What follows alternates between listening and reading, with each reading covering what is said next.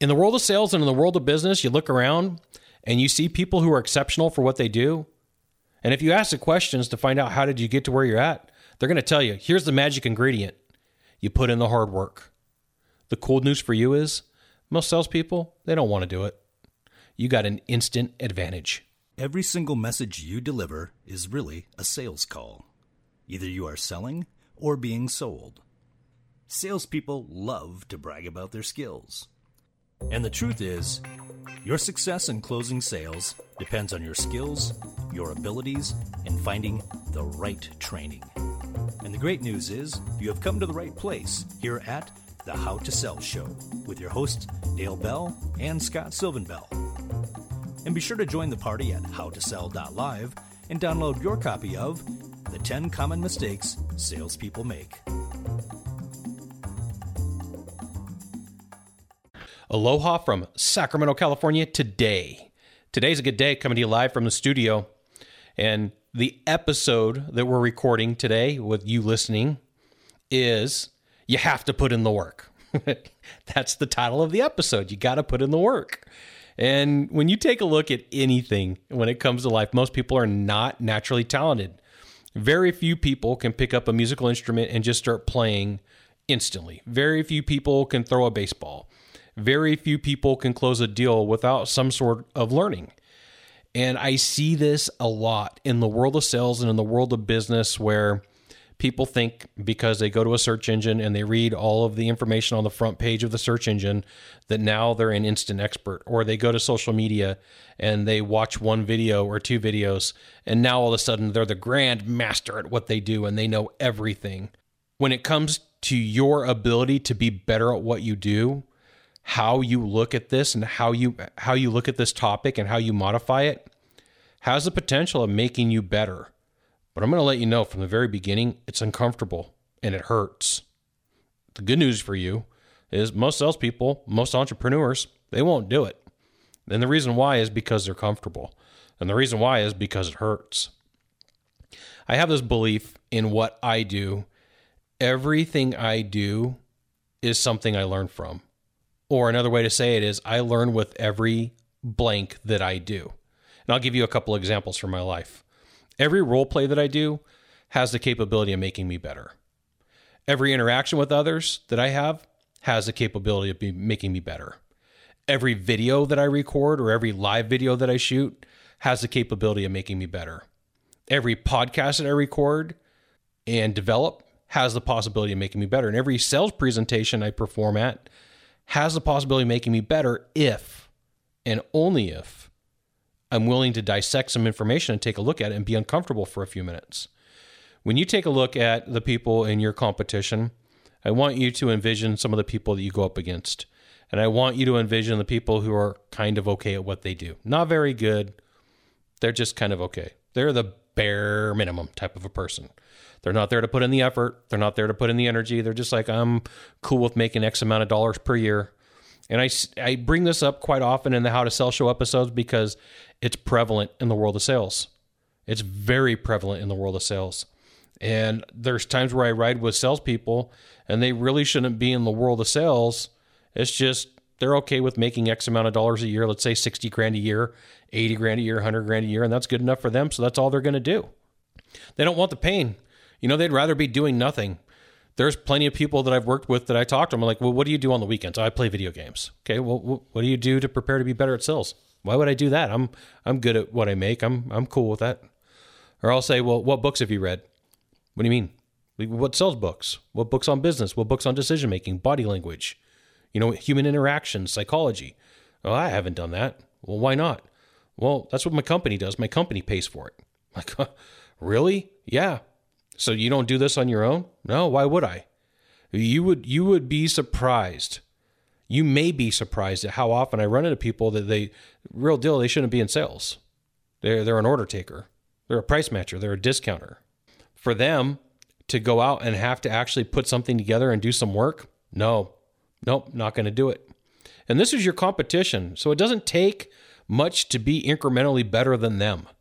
So if the average salesperson reads one book a year and you read 12, one a month, you're 120 times better than them. If the average salesperson in a year spends $20 on their learning process, and if you spend 200 or 240, you're 120 times better than them as well. If you double that, the numbers just become exponential. There's plenty of things that you could do on an afternoon, an evening, a Friday night, a weekend that can make you better and not spend a ton of time at it. I'm not saying you have to put in the effort 24 hours a day, 7 days a week. That would lead to burnout. That would lead to problems. For you to get a start, it could be like, hey, I'm going to listen to a book that I download that I pay for because you got to put some skin in the game. And I'm going to listen to this book and I'm going to check it out.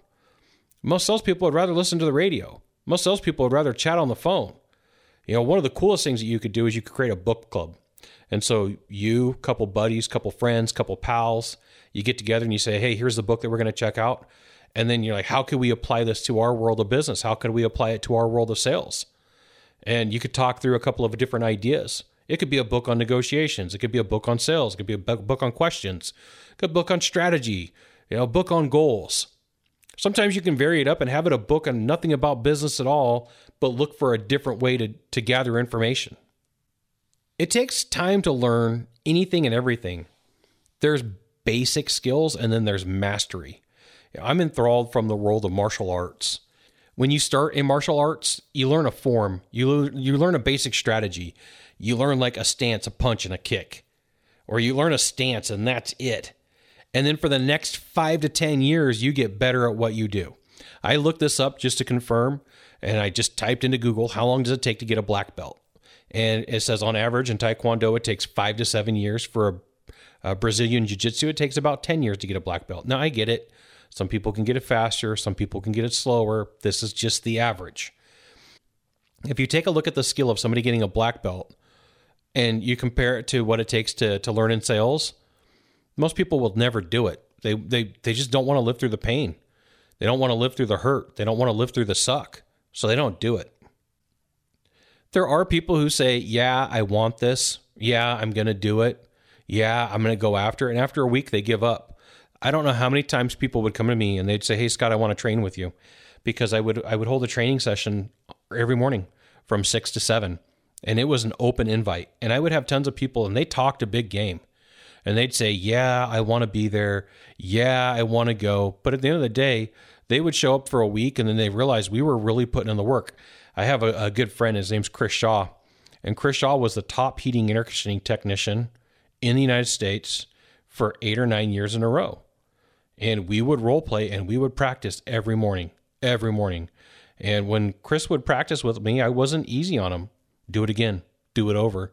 And he would say, Scott, why are you so mean to me? Like it's 6 o'clock in the morning. I don't have to be here. I said, we're going to practice harder and put in more effort than what you're ever going to live through inside of a home when you're doing sales. So that when you are in a home and you are doing sales, it seems like it's easy and you're relaxed, you're calm, you're confident. And people would come and they would train and they would say, oh my goodness, you're being mean. And I say, no, what you don't understand is I want to put you through so much pressure that at the end of the day, when you leave here, that everything seems easy. That when you're dealing with a difficult buyer, that you got a big smile on your face, that it's not that big of a deal, that it's not hard. And people would come and train and they'd be like, I'm not doing this. I'm not going to do it. Caused a ton of problems for them because like they had the opportunity to get training. They had the opportunity to get coaching. And where are they at in their life? Well, they didn't hit number 1. They didn't hit number 2. They didn't hit number 3. They didn't make it. So like there's got to be something that you're willing to give up. It may be a TV show, maybe a radio show, maybe something. But you got to put in the work. You got to put in the effort. I have this belief that no matter any time that I start a new endeavor, the beginning's going to suck every time.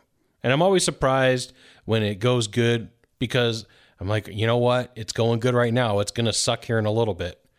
And then next thing I know, here's the problems. Boom. I predicted it. Here it comes. Everything's difficult in the beginning. I have a tough time spelling. So like sometimes I'll look at a word and people will say, did you know you spelled that wrong? And it'll be like a class of third graders. I was like, yes, I'm not good at spelling. I'm not good, but I'm learning. I'm doing everything I can to learn. I'm in my 40s and I'm still sitting here going, there's things that I got to learn. There's things that I got to do. I got to take the lumps. I got to get better at what I do. You could be tricked by early success. You could become overconfident and your ego is going to tell you that everything's good and everything's okay. But at the end of the day, it's not. because you had a little bit of early success and made it seem like everything was going to work, but there's all sorts of issues. So anytime that I see somebody and they got early success, I'm like, good job, keep going. But what we have to prepare you for is the dip. It's going to happen.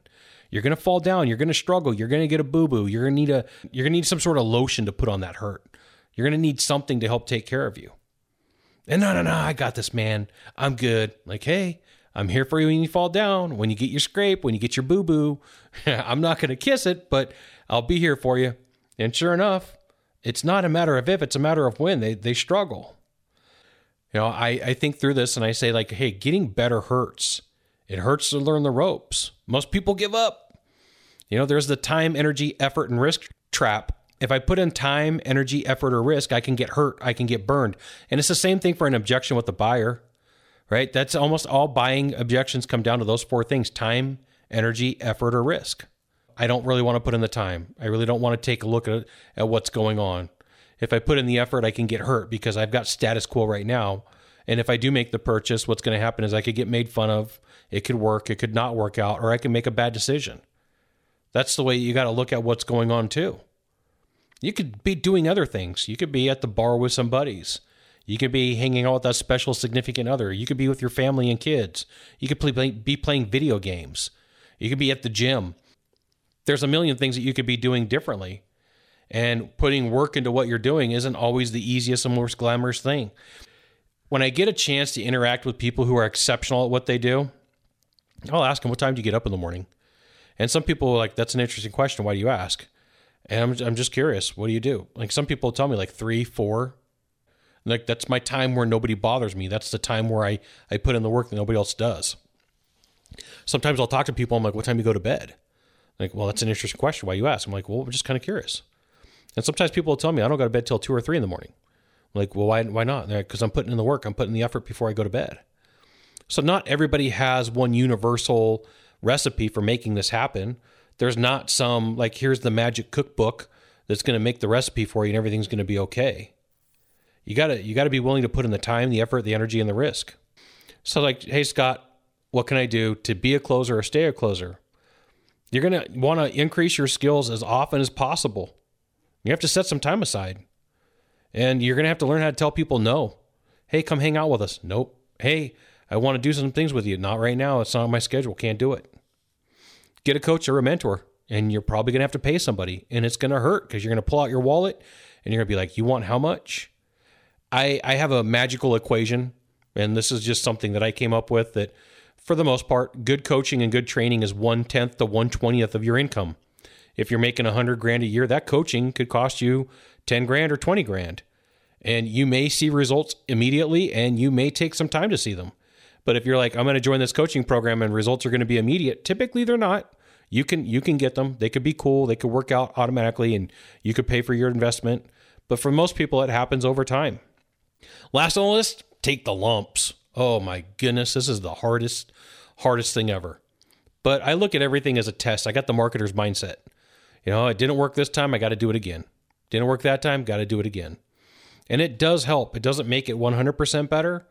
And just know, sometimes you lose. Even though you put in the work, even though you put in the effort, even though you went through everything you could, not every time do you win. There's nobody out there that's 100% closer. There's some people who are darn good, pretty close to it. I can't think of one person. I know some pretty exceptional salespeople. I cannot think of one person who is 100% closer. When it comes down to it, you're going to have to figure out, how bad do I really want it? Am I going to go after it? And am I willing to take the lumps? Am I willing to take the hurt? Am I willing to take the ridicule? Am I willing to see people have fun while I'm out working? You got to put in the work. You got to put in the effort.